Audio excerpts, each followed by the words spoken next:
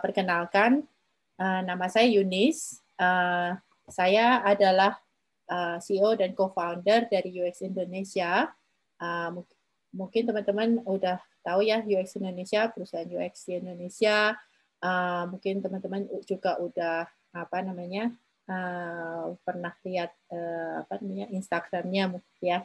Mungkin bisa share juga nih gimana bisa tahu acara ini. Oke. Silakan teman-teman ditulis ya sambil kita ini mendengarkan diskusi kita hari ini. Kita akan teman-teman bisa nulis namanya, kenalan, kira-kira kenapa tertarik di bidang UX design atau di UX research atau UI design, mungkin bisa mulai sharing. Kemudian hari ini saya menjadi host bersama dengan Soro. Soro itu Pak Jos ya, Pak Jos adalah co-founder, direktur dari UX Indonesia dan CX Insight yang ada di Australia. Nah, kita nggak akan perpanjang lagi karena kita akan mendengarkan banyak hal yang menarik. Malam hari ini kita mau mendengarkan live story dari dua orang yang tamu kita yang istimewa hari ini.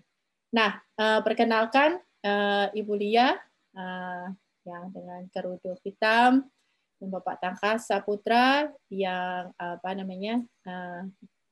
menggunakan kacamata, cuma Pak Tangkas nih yang pakai kacamata ya, gampang identifikasinya. Oke, Bu Lia, Pak Tangkas, apa kabar? Baik, Bu Yunis, halo semuanya juga, apa kabar? Halo semuanya, salam kenal teman-teman semua. Ya, selamat datang. Terima kasih nih Pak Tangkas sama Bu Lia udah mau menyempatkan diri untuk datang ke ke tengah-tengah kita sama Pak Tangkas ya. Nah, kalau ada yang mengatakan tidak kenal tidak sayang nih, ya kan? Mungkin bisa mulai Bu Lia dulu deh. Habis itu Pak Tangkas mungkin bisa jelaskan Bu Lia itu siapa sih sebenarnya? Pak Tangkas itu siapa sih sebenarnya? Asalnya dari mana? Ngapain apa kesukaannya, hobinya? Mungkin supaya kita semua bisa kenalan ya. Silakan Bu Lia. Oke, aku sambil ada yang mau di-share sedikit. Oke. Halo semuanya, terima kasih udah join malam ini. Saya Lia Astari, UX Researcher dari Telkomsel. Jadi ini Instagram sama email aku. Terus background sebenarnya saya seorang telco engineer dan sekarang tugas sebagai UX researcher pasti di company yang sama di Telkomsel. Experience saya di My Telkomsel Apps nih, lebih khususnya lagi. Kalau asal saya bertugasnya di headquarter di Jakarta, jadi tinggal juga di sekitar sini. Sehari-hari saya masih WFH sekarang Bu Yunis dan teman-teman, ini pas tahun banget saya WFH, tapi sehari-hari selain WFH nemenin anak juga sekolah sambil saya tuh crafting entusias gitu, jadi ini hasil desain-desain saya suka banget gitu ya, ngebuat sesuatu sambil masak juga sih gitu. Itu perkenalan kalau dari saya, mungkin lanjut ke Pak Tangkas ya. Ya silakan Pak Tangkas, makasih Bu Lia. Oke, ya sebelumnya mungkin saya juga mau coba share ya gitu, cuman mungkin yang saya share sebentar. Sambil nunggu Pak Tangkas nih, itu Ibu Lia beneran buat tenda itu Bu Lia? Oh, mute. Kalau tendanya properti, tapi aku desain untuk bantal-bantalnya tadi Bu sama playmate-nya. Gitu. Keren. Oke. Ya, sebelumnya terima kasih atas kesempatannya Bu Yunis dan Pak Jos mau mengajak saya untuk berdiskusi santai gitu ya sore hari ini. Jadi sebelumnya saya mau memperkenalkan diri dulu. Nama saya Tangkas, Tangkas Saputra, biasa dipanggil Tangkas. Saat ini bekerja sebagai research analyst di Serasi Autoraya, salah satu perusahaan dari Astra Internasional. Sejak awal bergabung sudah sebagai researcher, jadi sudah kurang lebih 5 tahun di Astra. Sebelumnya itu di research consultant di Pixel Research, kurang lebih 2,5 tahun gitu. Jadi almost 8 years gitu ya experience. Kemudian mungkin lebih ngebahas tentang apa sih Sera, siapa itu Sera. Jadi Sera sebenarnya anak perusahaan dari Astra yang khusus untuk sublini bisnis infrastruktur dan logistik, di mana di bawahnya sebenarnya Sera itu holding, jadi ada beberapa sub bisnis unit lain seperti untuk 3 lini bisnis utama, yaitu transportation solution, kemudian pre-owned car, sales, dan logistik gitu. Nah, di antaranya brandnya adalah sebagai berikut. Kalau transportation solution ada Trek Astra Rental Car. Salah satu main utamanya adalah rental. Kemudian juga ada Astra FMS. Astra FMS ini apa nih? Nanti mungkin penjelasannya di belakang sedikit gitu ya. Kemudian pre-owned car sales. Pre-owned car sales ada mobil 88. Itu showroom mobil bekas, jual beli mobil bekas ya. Itu under Astra juga. Kemudian iBit. iBit ini adalah balai lelang, tapi fokusnya adalah balai lelang otomotif. Jadi ada motor, mobil gitu ya, kemudian ada juga gadget lainnya. Kemudian ada juga logistik. Nah, kalau logistik sebenarnya lebih spesifik kepada ini sih. Sekarang mainly utamanya adalah lebih banyak melayani Astra Group, tapi sebenarnya sudah going kurir ya, atau mungkin last mile gitu kalau di logistik. Nah, secara umum seperti ini. Jadi secara garis besar sebenarnya turunannya ada banyak lagi nih sebenarnya. Saya coba jelasin yang mungkin berkaitan sama produk digital ya, kayak misalkan ini Trek itu apa sih? Bawahnya tuh sebenarnya ada selain car rental, di dalamnya ada juga corporate leasing, jadi mungkin kan sewa kontrak jangka panjang untuk targetingnya ke corporate. Kemudian ada juga driver services, jadi kita sediakan juga jasa untuk baik pelatihan driver sampai kepada jasa pelayanan drivernya juga gitu. Kemudian ada Trek corporate syariah juga. Nah ini memang yang paling baru ya dari kita untuk sub business unit yang mungkin baru launching 2 tahun terakhir untuk melayani kebutuhan corporate yang memang menjalani kegiatan syariah. Kemudian Astra FMS. Nah Astra FMS ini apa sih? Jadi Astra FMS adalah sebuah platform fleet management solution yang sebenarnya bisa digunakan untuk membantu solusi transportasi sampai dengan logistik untuk perusahaan-perusahaan yang memang membutuhkan fleet management gitu, mulai dari driver management, operation management sampai ke vehicle management gitu. Nah, kemudian ada Track2Go. Track2Go ini adalah digital platform yang paling baru muncul yang disasarkan khusus untuk pengguna retail, artinya mungkin sewa harian itu bisa dilakukan melalui Track2Go. Dan ada juga yang mungkin akan launch tapi mungkin belum bisa saya show di sini. Masih di lini bisnis transportation, tapi lebih ke arah personal juga.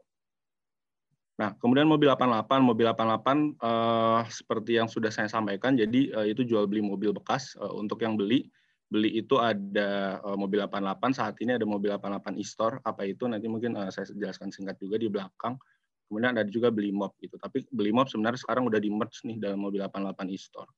Jadi platform jual beli mobil bekas, tapi bisa melalui platform digital gitu. Semua transaksinya dilakukan secara digital. Kemudian ada balai lelang serasi atau biasa disebut iBit. Nah, iBit ini sudah fokus kepada beberapa nih. Ada lini bisnisnya, ada live auction, ada time auction, ada titip lelang. Jadi memang lelang sendiri sebenarnya masih spesifik ya, artinya targetingnya masih ke beberapa orang yang memang sudah familiar gitu terhadap lelang. Mungkin ke porsi retail ada, cuman bukan majority. Nah, namun ada nih peluncuran aplikasi yang memang disasarkan untuk bisa melebarkan gitu ya. Artinya marketnya kita leverage. Kalau awalnya mungkin hanya di segmented market gitu ya. Sekarang kan minat orang terhadap otomotif makin luas ya dengan berbagai sosial media, kemudian juga kayak minatnya juga makin tinggi gitu terhadap satu hal yang baru. Nah, lelang ini sebenarnya bisa jadi mungkin jalan alternatif untuk membeli mobil atau mungkin menjual mobil gitu. Nah, ini yang dilihat. Kemudian juga ada car inspection. Car inspection kita punya Astra Car Valuation. Jadi kalau teman-teman mau jual mobil, itu biasanya kan kita bingung ya harga mobilnya berapa, kemudian kondisi mobil seperti apa. Yang biasa dilakukan kan kita bawa ke bengkel, kita minta untuk appraise gimana sih harganya, berapa nilainya, kisarannya, dan kerusakannya apa saja gitu. Nah, Astra Car Valuation ini memungkinkan kita untuk bisa mentaksasi atau menginspeksi unit itu kira-kira masuk ke grade apa, harganya berapa, seperti itu. Nah, ini ada di bawah pre-owned car sales. Gitu. Nah, jadi kalau secara umum sih digital produknya Sera yang sudah launch dalam sampai di tahun 2021 ini ada beberapa, yaitu tadi yang sudah saya singgung di awal, ada Astra FMS. Astra FMS adalah platform fleet management system, targetingnya lebih kepada perusahaan B2B, perusahaan yang memang membutuhkan efisiensi, kemudian juga membutuhkan productivity. Mereka butuh meningkatkan productivity mereka dengan mungkin tidak harus menahan cost, tapi kita mau melihat sebenarnya seberapa efektif sih pengeluaran expense yang mereka keluarkan pada lini transportasi. Artinya mungkin kalau selama ini mereka fuel consumption-nya, let's say, itu jadi cost paling besar nih. Nah, itu kita bisa bantu melalui fleet management system, melalui sistem tracking, mulai dari lihat geotrace untuk unitnya itu benar dibawa keliling kemana aja gitu. Ada juga jarak distance-nya. Jadi secara jangka panjang itu akan bisa memberikan dampak productivity dan efisiensi gitu untuk improve bisnisnya. Kemudian ada Mobil 88 e-store. Mobil 88 e-store ini adalah jual beli mobil bekas, tapi memang satu hal yang baru yang ditawarkan adalah menjual mobil langsung pada aplikasi ini gitu. Jadi memang sebenarnya idenya cukup mungkin di luar dari yang ada sekarang gitu. Kita sih beli mobil bekas lewat aplikasi gitu. Transaksinya kita langsung lewat sana tanpa melakukan pengecekan. Nah, maka dari itu sebenarnya ada beberapa terobosan yang bisa mendukung hal itu gitu. Kalau tadi misalkan contoh ada Astra Car Valuation, itu kita bisa ada grading namanya. Jadi udah masuk kategori grade A, grade B, grade C, satu hal yang sudah kita standarkan dengan platform kita juga yang lain Astra Car Valuation. Jadi secara quality sudah terstandar. Artinya mungkin kita udah tahu nih kalau mungkin mobil masuk ke grade A harganya ada di range grade A gitu. Jadi pembeli nggak beli mobil dalam karung gitu. Nah, ada juga garansi yang diberikan selama pembelian mobil tersebut. Garansinya buyback, warranty. Jadi kalau misalkan terjadi ada beberapa checklist yang digaransikan seperti bekas tabrak, bekas banjir, atau mungkin rangkanya ada yang diubah. Nah, itu jika pembeli menemukan hal itu pada mobil yang baru dia beli, bisa dibeli kembali oleh Mobil 88. Jadi ada value-value yang ditambahkan di sana. Kemudian iBid, Balai Lelang Otomotif, ini adalah online auction. Jadi pembeli nggak harus datang ke balai lelang. Artinya kita bisa ikut lelang online untuk mobil-mobil yang kita inginkan. Ada live auction juga, ada time auction. Yang membedakan sebenarnya framework waktu berjalannya auction aja gitu. Nah, kemudian ada Track to Go. Track to Go ini adalah solusi transportasi yang diberikan kepada bisa dari bisnis traveler, kemudian juga dari travel untuk tourism gitu. Jadi memang ini memudahkan kita untuk melakukan pemesanan kendaraan, baik itu with driver ataupun self drive, lepas kunci, dan pemesanan bus pariwisata gitu.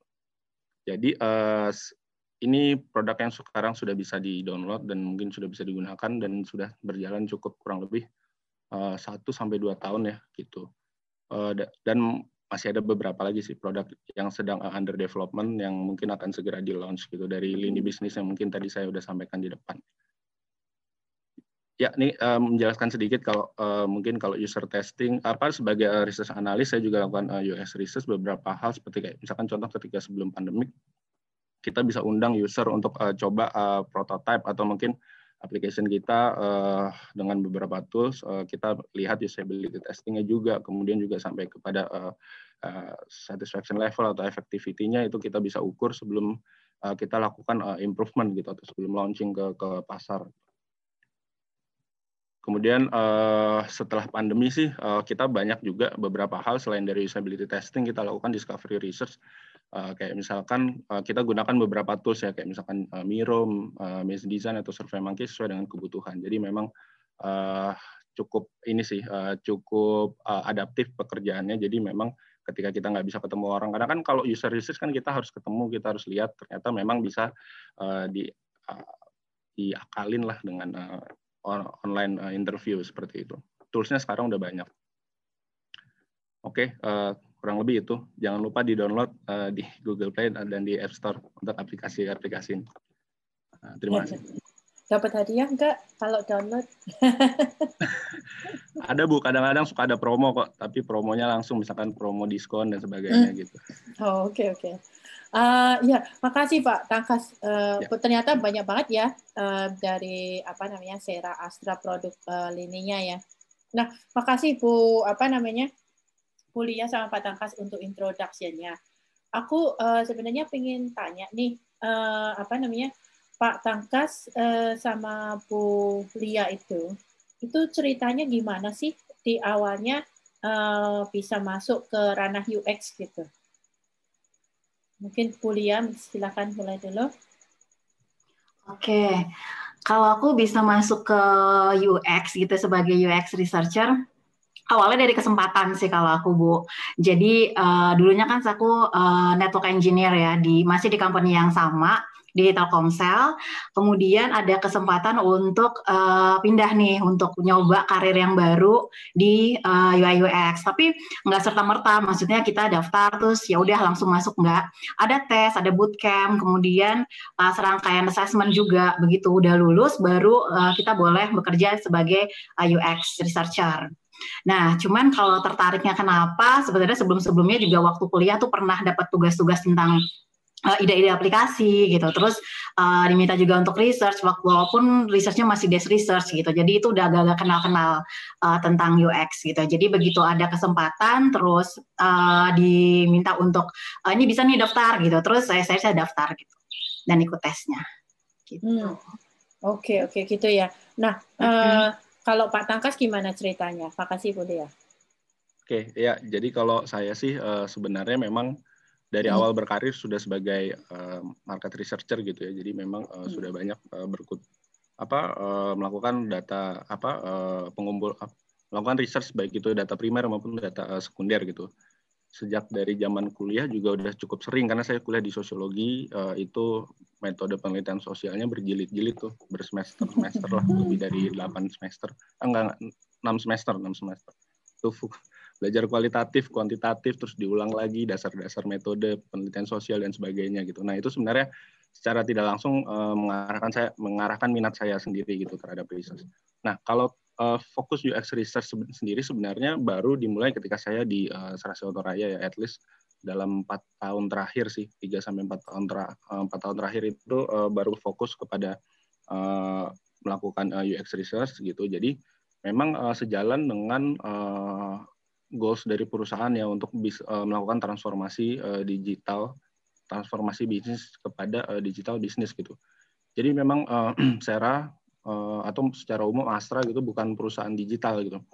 Jadi memang kami berangkat dari perusahaan yang memang bergerak di bidang yang sudah bergerak dulu, udah established dulu nih secara konvensional, marketnya udah ada dan banyaknya juga B2B gitu secara market share, lebih banyak produk-produk yang di B2B.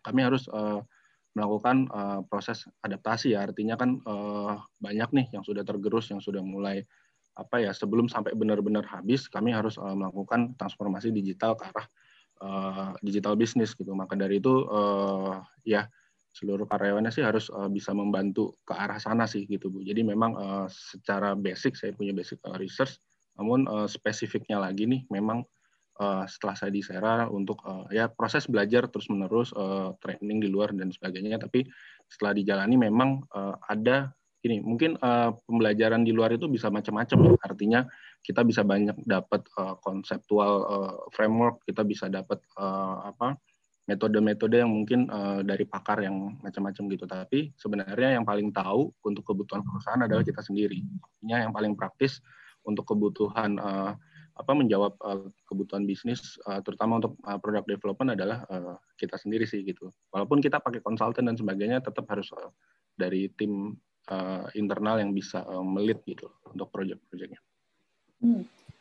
Kalau dilihat dari ceritanya Pak Tangkas sama Bu Lia, salah satu yang mendorong itu adalah perusahaannya entah memberikan kesempatan atau perusahaannya memiliki satu kebutuhan khusus untuk di bidang UX.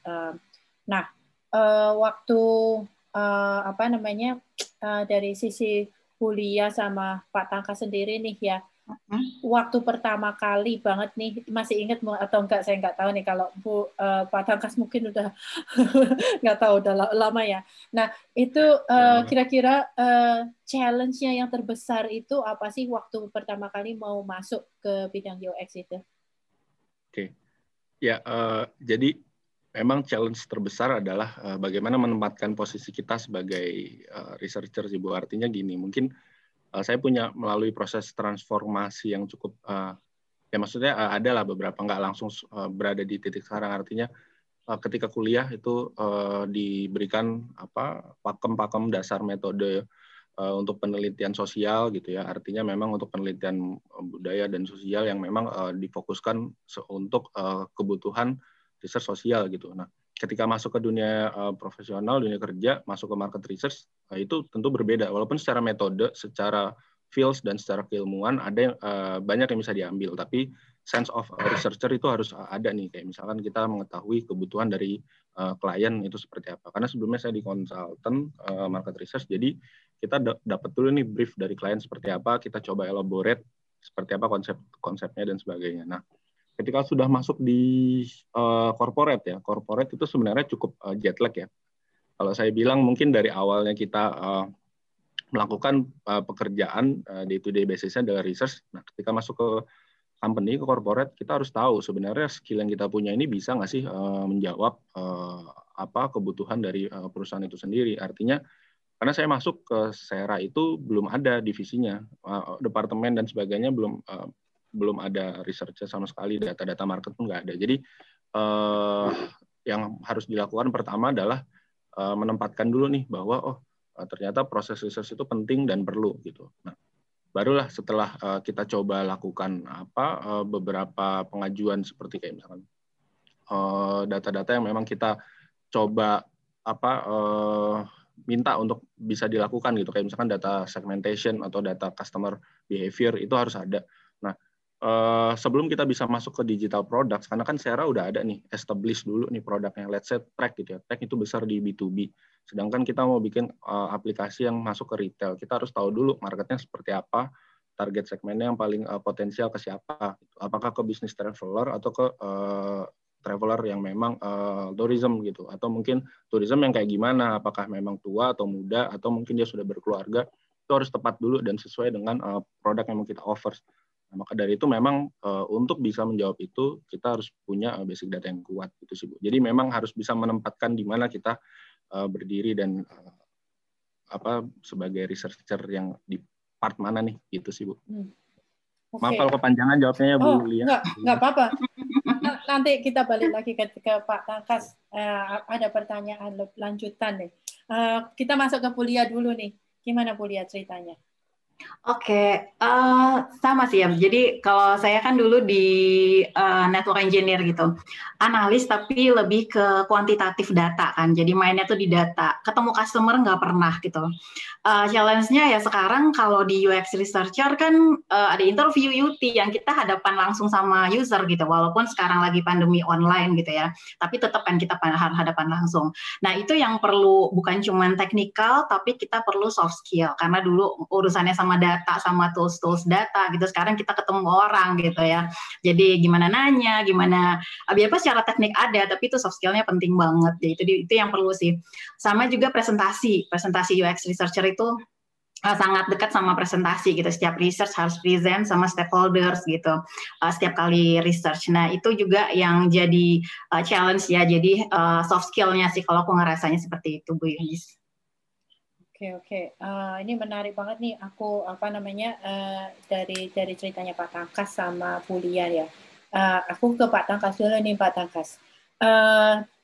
Kasusnya Pak Tangkas itu sebenarnya cukup menarik nih Pak. Karena tadi Pak Tangkas beberapa kali bilang kan Pak Tangkas pertama kali masuk Sera itu sempat Pak Tangkas berarti pionir ya Pak ya di sana ya ceritanya ya. Jadi risetnya itu belum ada, terus Bapak yang set up sendiri mesti punya keberanian memposisionikan dirinya riset itu seperti apa, membuat definisi kebutuhan, definisi pekerjaannya, basically you set up yourself gitu kan.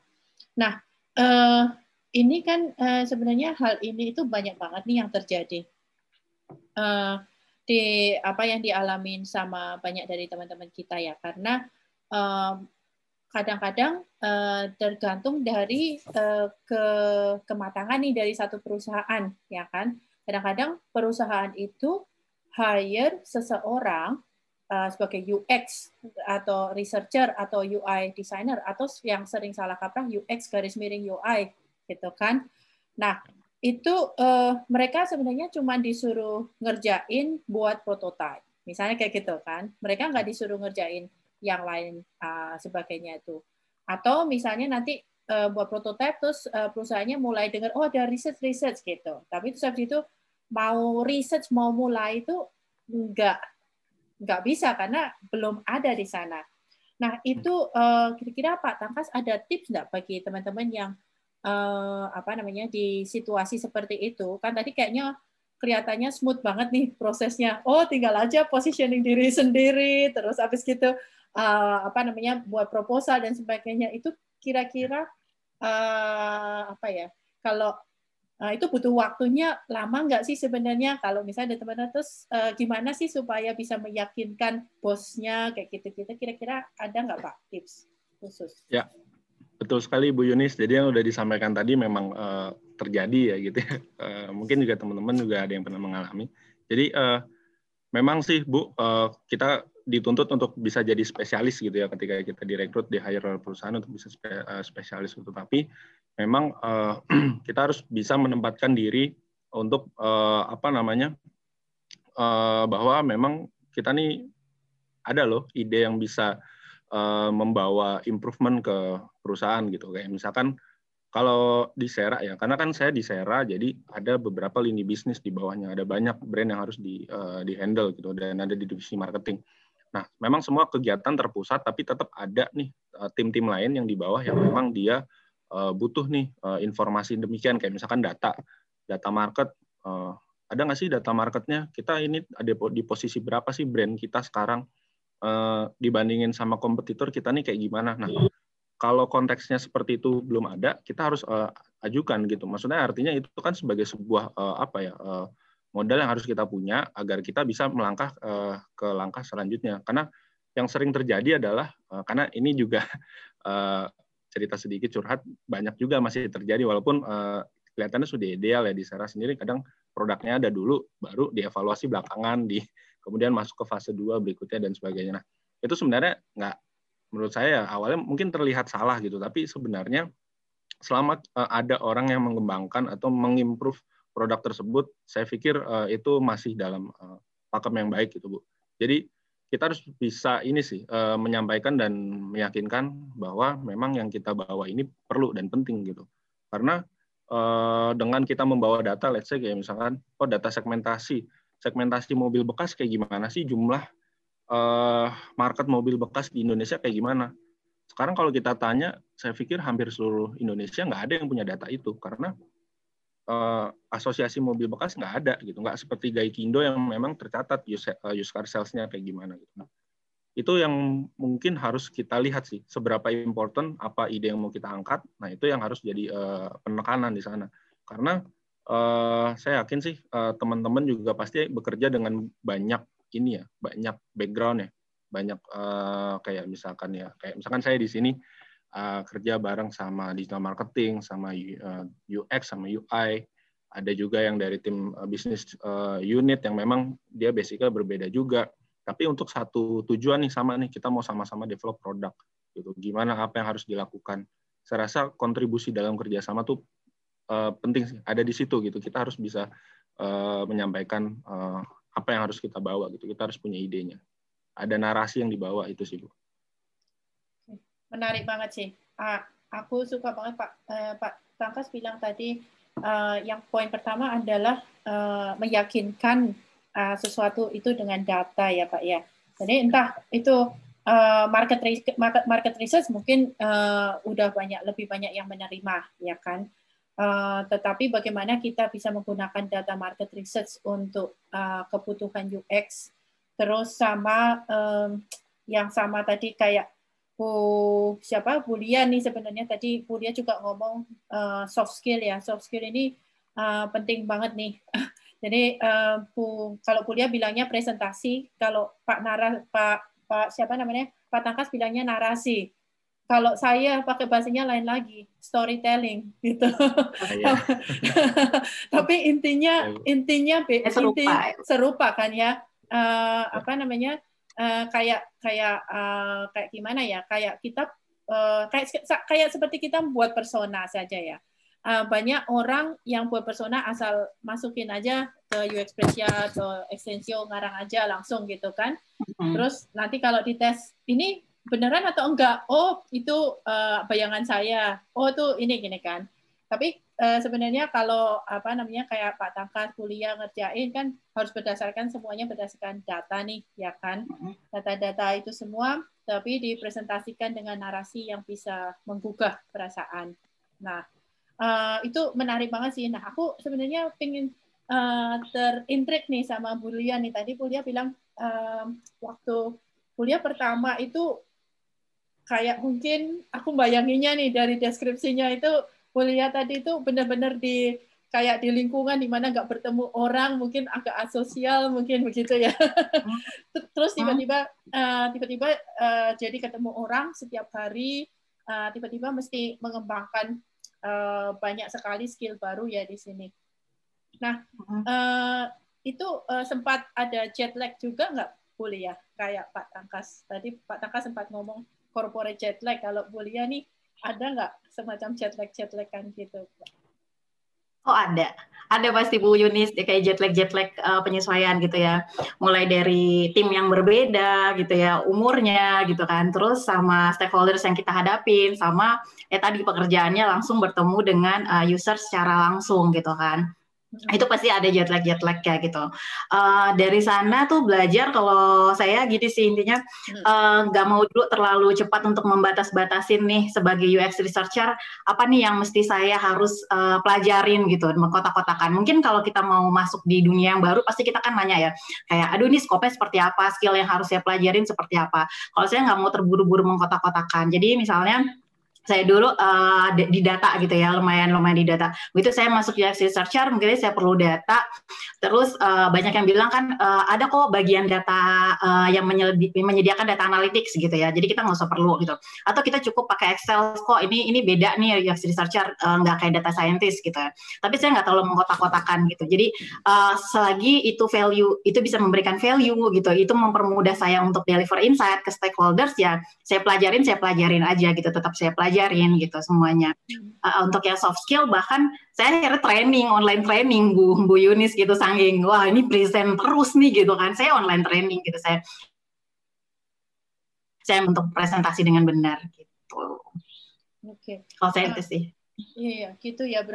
Berarti kalau ini Pak Tangkas sama Mulia itu kalau saya baca itu meskipun sudah punya banyak pengalaman nih ya, belajar itu sesuatu yang nggak pernah berhenti kayaknya ya sebagai seorang UX researcher. Itu kalau kita memulai sesuatu yang baru itu efeknya sih Bu. Jadi ada konsekuensinya gitu. Masuk dunia baru ya konsekuensinya belajar yang baru. Gitu. Iya. Kalau Pak Tangkas gimana? Ya. Kalau kita sebagai researcher pasti kita yang paling disuruh belajar duluan sih Bu tentang market gitu, tentang produk, apa yang hasilnya seperti apa itu yang kita sampaikan ke manajemen. Jadi memang semangat belajar harus ada sih gitu. Dan memang mempelajari market itu kan kadang ya mudah-mudah gampang gitu ya. Artinya kita mungkin berpikir bahwa oke, mungkin targetingnya ke sini, ke market yang mungkin usia sekian, demografinya sekian, kemudian juga dia punya data secara psikografis seperti ini gitu. Tapi mungkin aja nggak demikian gitu, karena beberapa kali kita coba lihat hipotesa yang kita punya dengan bisnis intuisi lah bahasanya gitu ya. Itu nggak selamanya ditutup dengan produk yang digunakan banyak orang atau mungkin revenue yang meningkat gitu. Karena itu tetap harus harus tetap ada proses iterasi yang harus dilakukan gitu ya. Terutama untuk produk-produk digital ya, artinya kan memang loyalty sangat penting untuk produk digital. Artinya rating, review itu kan jadi satu kunci ya sebelum user itu mau menggunakan kita. Dan pilihannya pun banyak kalau produk digital. Artinya kalau kita nggak bisa deliver atau serve, terutama untuk impresi-impresi awal, itu akan jadi back off lah. Customer mungkin akan uninstall dan udah lupa aja sama kita gitu. Itu sih yang harus lebih ditekankan lagi. Beda mungkin kalau produk jasa konvensional gitu ya, kayak misalkan jual beli mobil bekas dealer gitu. Itu mungkin orang masih punya trust karena kelihatan di sana dealernya, fisiknya dan sebagainya gitu. Tapi kalau online itu kayak ya benar-benar sejauh kita bisa memberikan deliver produknya dengan baik dan membuat customer atau user satisfied, itu sih kuncinya, Bu. Oke, thank you Pak. Nah, kadang-kadang ini yang sering jadi pertanyaan nih, Pak Tangkas sama Bu Lia, saya pengen tanya, ini kalau apa namanya, kalau misalnya di pekerjaan itu kerjaannya purely research, UX research, atau kadang-kadang mesti ngerjain desain juga, terus kayak gimana ya, apa namanya, dinamika kerjanya gitu. Kalau saya enggak sih, jadi researcher, khusus researcher gitu kalau saya melakukan research. Pembagian yang di project sekarang udah lumayan clear sih Mas, yang researcher seperti apa, desainer seperti apa itu lumayan clear. Tapi bisa jadi kan kita beda project, beda tim gitu ya, beda project, beda tim, kemudian masing-masing role bisa jadi ada perbedaan-perbedaan sedikit bisa jadi. Jadi contohnya kayak UX designer, kalau di project saya mereka nggak perlu melakukan conduct UT gitu ya, boleh ikut saat usability test, tapi sebagai observer gitu ya, bisa ikut sebagai observer aja, jadi nggak perlu planning gitu ya, nggak perlu conduct langsung. Tapi di project-project yang lain bisa jadi UX designer itu juga melakukan research gitu ya, yang memplanning, yang kemudian yang mengconduct untuk UT-nya gitu. Jadi perbedaannya ada perbedaan sedikit aja, tapi kalau researcher jadi kemudian mendesain, apalagi yang high fidelity sih enggak gitu. Kita masuk di ideation kadang bisa gitu, kita ikut-ikutan ideation, minimal kita kayak voting gitu ya, kita bisa ikutan gitu. Tapi enggak sampai benar-benar melit untuk melakukan desain kalau di project saya. Oke, ya makasih. Kalau Pak Tangkas gimana ceritanya? Ya, kalau saya karena ada di divisi marketing ya, jadi mungkin nggak khusus tentang mengerjakan UX, jadi lebih general ya. Artinya tapi nggak sampai ke pekerjaan spesialisasi kayak misalkan desain atau mungkin sampai ngerjain back end kayak gitu-gitu, enggak sih. Cuman lebih kepada ini kayak misalkan oke, ini hasilnya seperti ini. Oke, kita buat gap analysisnya, kita buat next-nya seperti apa, pembuatan fase 1, fase 2, next-nya mau bagaimana gitu. Sampai mungkin kalau areanya ke marketing, strategi marketing kayak gimana, kita targetingnya kemana, komunikasinya seperti apa, seperti itu sih Bu. Tapi kalau spesifik tadi mungkin ada timnya sendiri. Oke. Thank you. Nah, pertanyaannya lagi nih, kadang-kadang kan kita diminta kita untuk research nih. Kadang kan perusahaan stakeholder kan udah punya ide, ya udah kamu research. Sebenarnya dengan tujuan support me with your research gitu kan, with my idea gitu. Pernah nggak ada kasus di mana hasilnya research ternyata di opposite gitu loh, beda banget sama yang ekspektasinya stakeholder gitu, pernah nggak? Pernah kali mungkin Pak Tangkas sudah senyum-senyum, pernah juga ya Pak Tangkas ya. Jadi udah siap sama solusi nih. Jadi begitu hasil research-nya berbeda, terus mulai mempertanyakan metode biasanya Bu, mempertanyakan metode. Ini metodenya kemarin apa ya gitu kan? Partisipan berapa gitu. Itu tuh biasa tuh kalau misalnya udah beda itu mulai metode dan partisipan gitu. Makanya kita perlu kita perlu present gitu dengan benar gitu. Jadi kita tuh metodenya seperti apa, terus kita punya dasar-dasar untuk pakai itu, untuk kemudian partisipannya juga berapa gitu ya. Bahkan sebenarnya sih sebelum kita selesai sintesis dan reporting itu sebenarnya di awal kita udah initial alignment dulu sih sebaiknya. Jadi dengan stakeholder yang terlibat gitu. Jadi kita udah clear banget di depan. Kita clear bahwa objektifnya ini ya, terus kita metodenya seperti ini dan jumlahnya seperti ini gitu, jumlah partisipannya nanti. Jadi begitu di akhir hasilnya seperti ini ya, kita kan udah sama-sama clear tadi di depan gitu. Itu tapi pernah terjadi.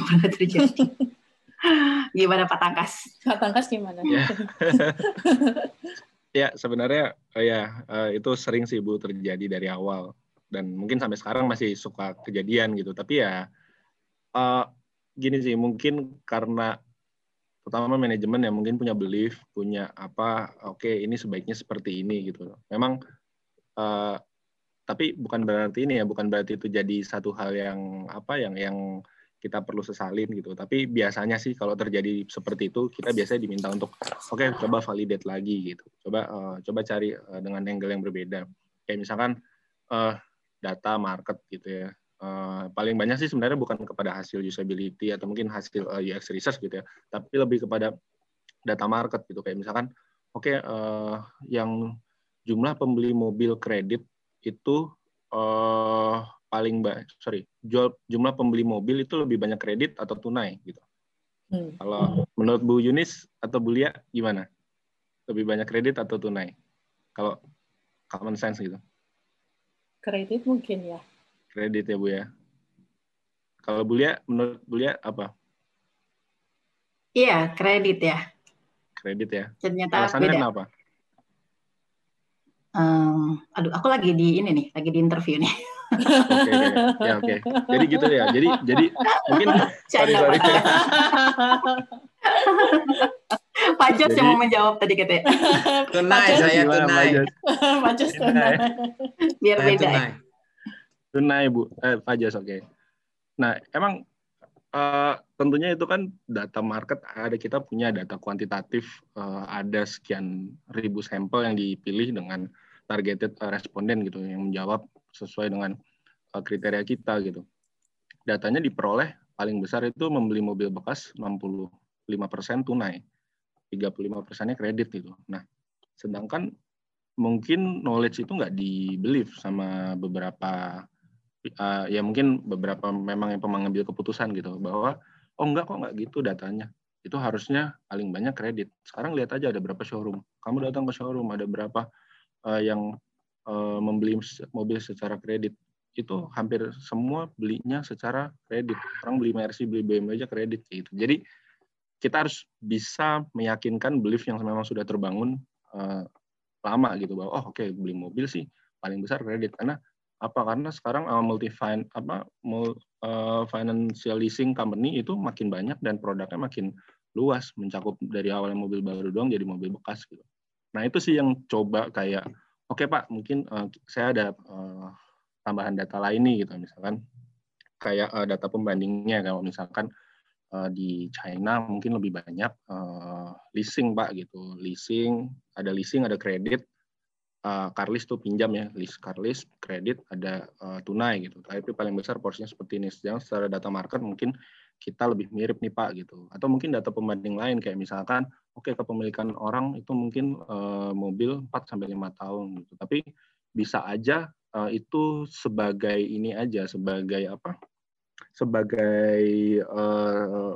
indikator aja bahwa mungkin 4-5 tahun orang jual mobil lagi, ambil kredit lagi kayak gitu. Tapi sebenarnya itu cuma sebagai pembanding aja. Akhirnya seperti itu sih Bu. Artinya kita coba counter lagi dengan another data gitu. Walaupun mungkin bisa aja dibayarin lagi atau enggak, tapi at least kita mencoba lah. Kita tetap menyampaikan hasil yang benar gitu. Oke, makasih Pak Tangkas. Ini ada pertanyaan ya Pak ya. Dari Gansrama nih, Mas izin bertanya nih dari beliau dari developer dari MyTimo. Sebelum deploy aplikasi, testing yang digunakan seperti apa yang dites? Apa cuma prototype desain aja kah? Itu pertanyaannya ke Pak Tangkas sama Bu Lia. Oke, saya coba jawab duluan kali ya.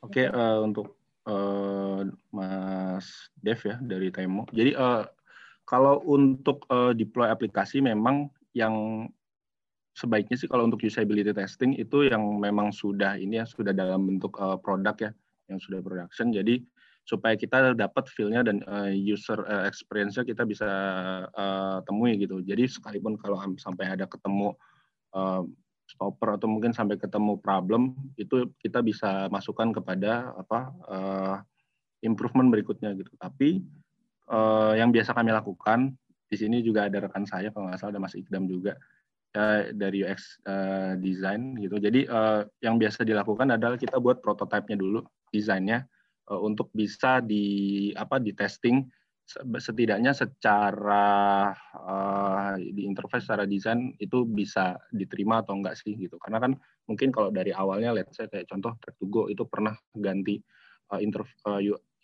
interface-nya sama sekali berbeda gitu, total different. Nah itu gimana sih dari awalnya kita coba A/B testing juga gitu. Jadi memang kalau untuk biasa yang kami lakukan sih usability testing itu kita coba untuk dari production-nya. Tapi kalau misalkan kita ada beberapa desain, kita coba testing juga. Terima kasih Pak Tangkas. Kuliah ada tambahan?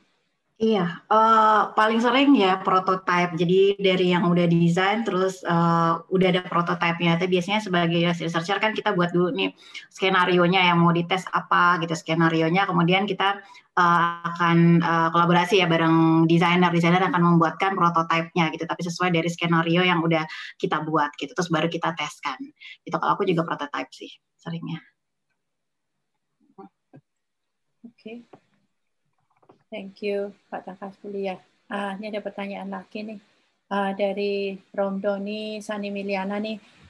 Mau nanya, dalam melakukan research user data yang kita gunakan diantaranya seperti kuesioner. Nah, untuk pertanyaan yang efektif dicantumkan di kuesioner tersebut seperti apa ya? Minimal dan maksimal pertanyaan yang digunakan berapa? Itu pertanyaannya. Monggo Pak Tangkas. Oke, ya jadi berapa pertanyaan ya sebenarnya kalau saya sih biasanya dilihat dulu kebutuhannya apa ya. Kayak misalkan kalau kita mau tahu data customer behavior gitu sebelum kita mau lihat marketnya kayak gimana, itu sebaiknya sih kalau saya sebaiknya lihat objektifnya. Kalau objektifnya mungkin sekiranya banyak, kita baru turunin tuh ke dalam question-questionnya gitu. Jadi kita buat, let's say objektifnya mau tahu demografi gitu. Kemudian kita breakdown ke pertanyaan nama, usia, status pekerjaan, kemudian sosial ekonomi status dan sebagainya gitu. Nah kemudian pertanyaan seperti customer behavior kayak misalkan customer purchase habit gitu, kita baru breakdown di situ. Biasanya kemana Anda membeli mobil bekas, apa persepsi yang muncul pertama mengenai merek mobil bekas yang Anda pikirkan gitu. Nah, itu di breakdown lagi ke bawah. Nah, sedalam apa itu sebaiknya kita udah punya dulu hipotesisnya gimana. Kalau kita kan kuesioner berarti kuantitatif ya. Kita tahu dulu apa yang mau kita cari gitu secara hipotesa. Apakah memang let's say misalkan variabelnya adalah tadi purchase habit, kemudian juga mungkin ada mau brand equity kita mau hitung. Berarti kita harus tahu kompetitornya siapa aja, kemudian juga customer itu taunya apa aja, kemudian kita tahu atribut-atribut apa yang muncul dari masing-masing kompetitor itu. Gitu. Jadi sangat tergantung sih dari objektif yang kita cari tahu. Sedangkan kalau maksimal, saya bisa bilang maksimal karena orang nggak terlalu senang ya ditanya banyak-banyak. Palingan maksimal 45 menit ya, 45 menit interview kalau kuesioner. Semakin cepat, semakin fresh datanya. Jadi kalau bisa di-press ke 30 menit. Sedangkan kalau online saya nggak suggest lebih dari 5 menit. Untuk self completion ya, self completion 3 menit udah banyak banget. Questionnya udah, orang biasanya back off, nggak mau isi sampai selesai. Gitu.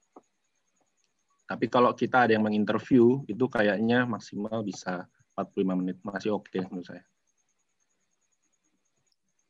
Oke. Bisa banyak ya. Bisa puluhan. Pak Jos, mungkin ada pertanyaan Pak Jos?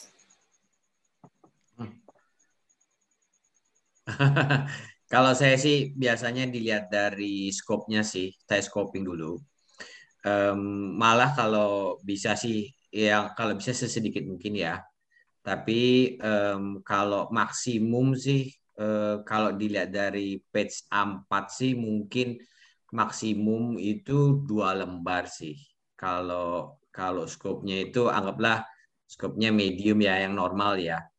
Kalau memang kita waktu itu pernah heavy banget, maksimum itu 3 lembar A4.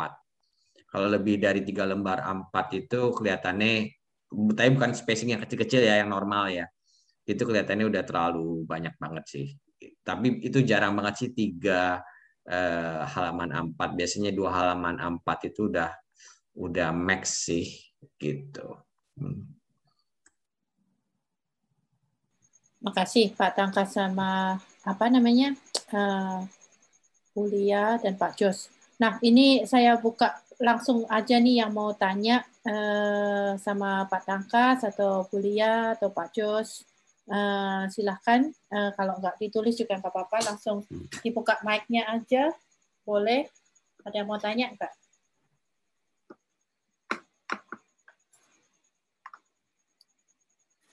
Diam aja semua nih. Ngantuk nih, jangan-jangan cuman kita yang online nih. Mungkin saya boleh tanya nggak sama Pak Tangkas sama Bu Lia? Silakan. Oke. Boleh Pak Jos. Oke. Kalau Pak Tangkas sama Bu Lia ini kan sudah beberapa saat nih untuk melakukan UX research. Kalau Pak Tangkas kan kerja sama Pak Idam untuk UX design-nya juga ya. Nah, kalau menurut Pak Tangkas sama Bu Lia, dalam waktu 5 tahun ke depan, apakah jenis pekerjaan yang dilakukan sekarang sehari-hari ini itu akan berubah atau sama aja seperti ini? Nah, seandainya sama aja, kenapa? Seandainya berubah, berubahnya seperti apa? Bisa nggak? Pertanyaan mau masuk interview kerja nih kayaknya nih Pak. Iya. Kayak interview kerja deh. Yes. Silakan Bu Lia. Oke. Aku boleh. Kalau aku sih pasti merasa bahwa dalam 5 tahun lagi untuk UI UX-nya masih ada gitu ya UX. Ini masih profesi yang masih ya makin lama gitu justru makin lama diperlukan gitu. Tapi gimana caranya gitu ya. Ini agak ini ya apa feedback ya. Gimana caranya untuk kemudian atau cara kerjanya bisa jadi ada perubahan gitu ya. Karena sekarang aja tuh kayak tools-nya tuh berapa bulan yang lalu ada, berapa bulan kemudian itu bisa jadi berubah gitu kan. Terus metode pun mungkin basicnya interview ada UT. Tapi udah bisa dikembang-kembangkan lagi kan, metode itu macam-macam gitu. Nah caranya ya mungkin kemungkinan besar berubah gitu macam-macam. Tapi kalau untuk profesinya sendiri UX dalam 5 tahun masih sangat dibutuhin sih kalau menurut saya gitu Pak Jos. Saya diterima kerja Pak Jos. Lanjut Pak Tangkas. Oke, ya kalau menurut saya sih ya saya setuju dengan Bu Lia gitu ya. Maksudnya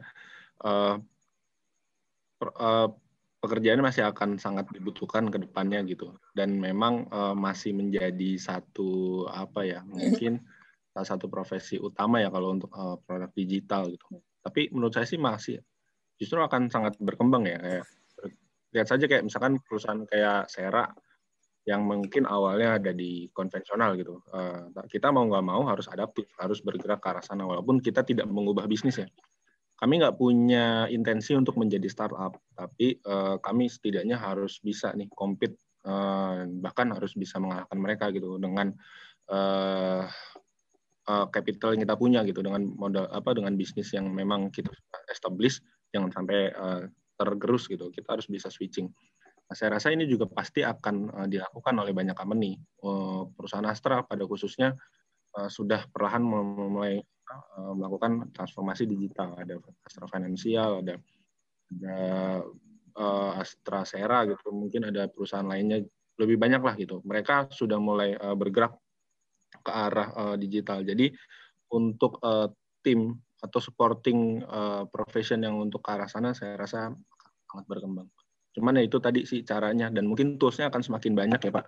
Kalau dulu mungkin kita kalau interview, nggak usah dulu deh, let's say setahun yang lalu pandemi gitu, saya mungkin masih lebih sering pakai sketching, pakai sticky notes untuk ideation dan sebagainya gitu. Sedangkan kalau sekarang mungkin kita udah banyak toolsnya, bisa Miro, kemudian juga kita juga bisa design testing langsung gitu ya. Jadi nggak cuman interview dan bertanya.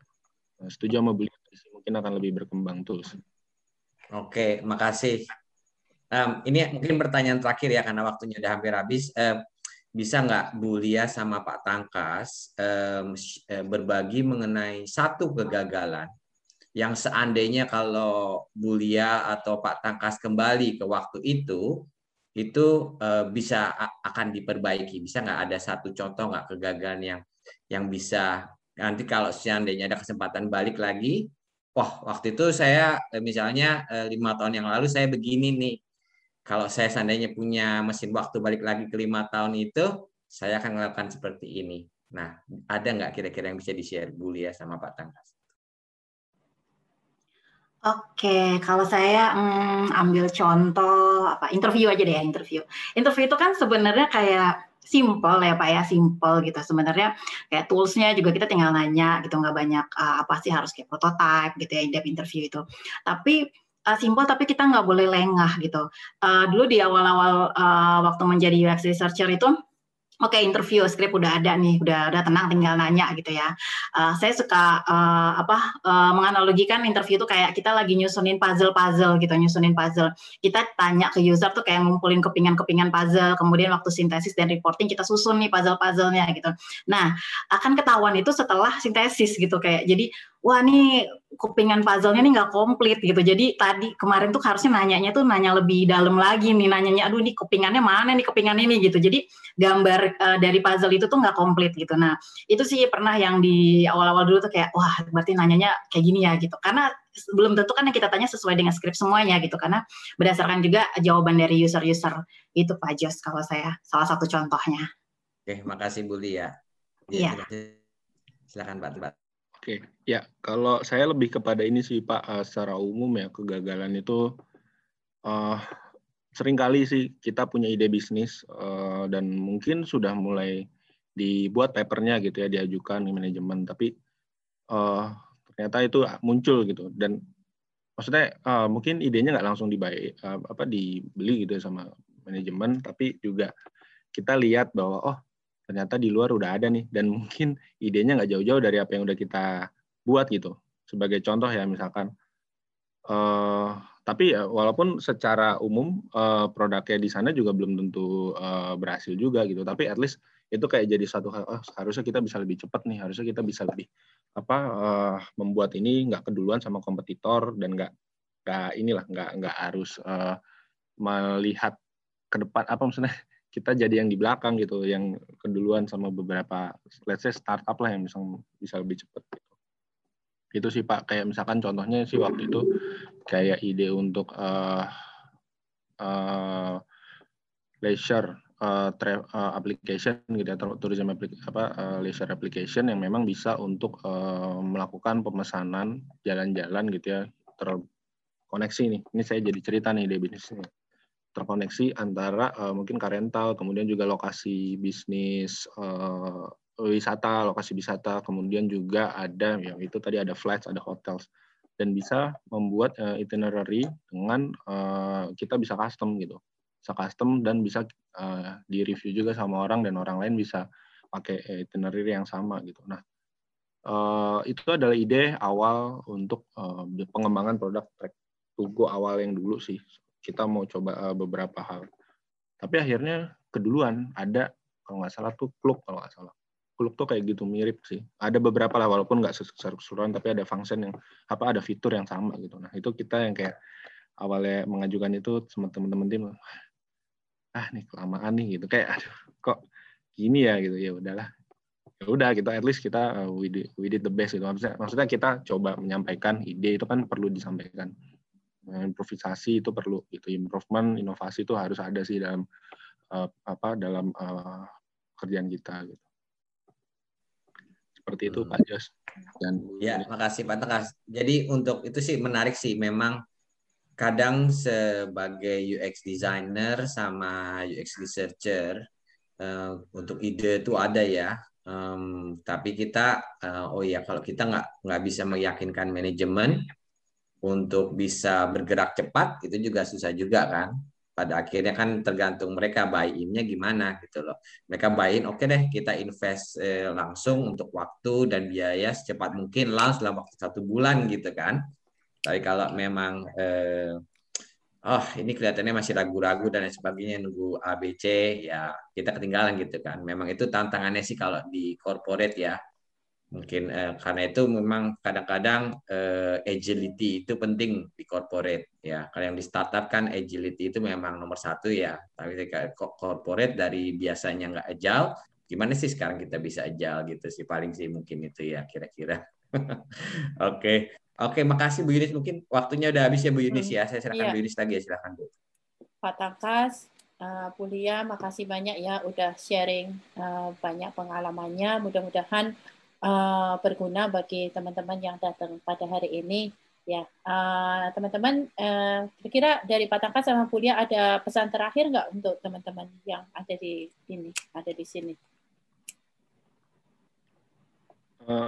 Apa ya, kalau saya mungkin satu aja sih, jangan takut untuk menyampaikan ide dan inovasi ya untuk improvement, terutama untuk perusahaan kita gitu, tempat kita bekerja. Artinya kita harus menyampaikan ide, jangan kayak oh ya udah cuman ada di kepala aja gitu.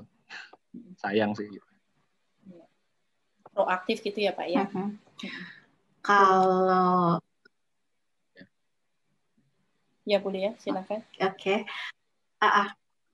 Kalau saya sebelumnya terima kasih semua udah hadir malam ini. Kalau saya pesannya yang tadi, jadi kayak kita belajar di awal jangan terlalu mengotak-kotakan UX researcher seperti apa, UX designer seperti apa, selagi itu memberi value gitu ya, kita pelajarin aja gitu. Kalau saya sih seperti itu.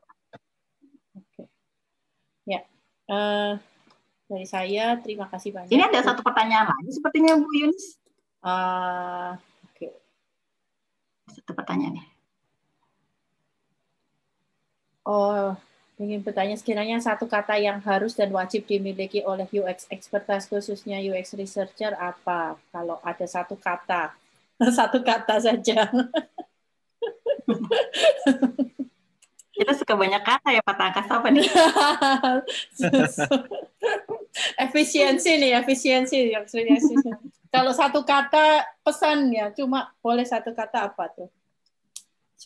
Expertise yang mesti dimiliki oleh UX researcher.